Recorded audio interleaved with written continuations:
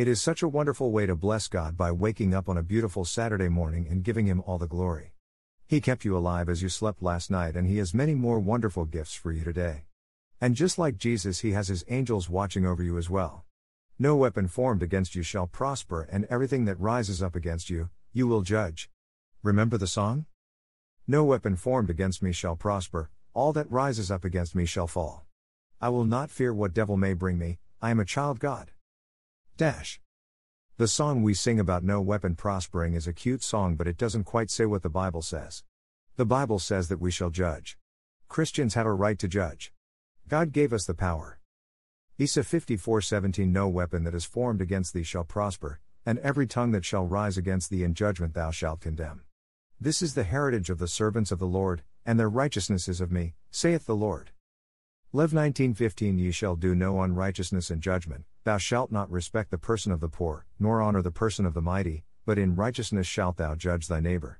1 Cor 6:2 Do ye not know that the saints shall judge the world? And if the world shall be judged by you, are ye unworthy to judge the smallest matters? 1 Cor 6:3 Know ye not that we shall judge angels?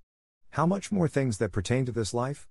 Jas 2:12 So speak ye, and so do, as they that shall be judged by the law of liberty. The explanation of Luke 6:37 Judge not, and ye shall not be judged, condemn not, and ye shall not be condemned, forgive, and ye shall be forgiven. Open Book, Luke 6:27-38. How to treat our fellow men. Luke's version of the Sermon on the Mount differs from that of Matthew, only as each views the great discourse from his own standpoint. By one it is viewed as the manifesto of the King, by the other as the proclamation of the man Christ Jesus to man. Notice the secret of blessedness. Here is the draft sketch of a life of abounding blessing, overflowing with mercy and loving-kindness.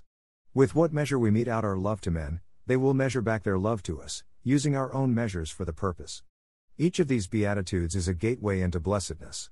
It is not that blessedness is the reward of virtue, but it is the necessary and invariable result.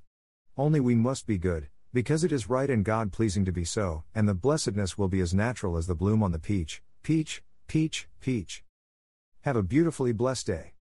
If you would like to donate, your donations will help my 501c3 ministry to get the word of God throughout the world. Donate via PayPal or subscribe to my podcast at http://www.anchor.fm/revesi/support, and thank you. Receipt sent for your tax purposes. Day 111, the Lord God of your fathers make you 1,000 times so many more as ye are, and bless you, as he hath promised you. $5. Click here to purchase.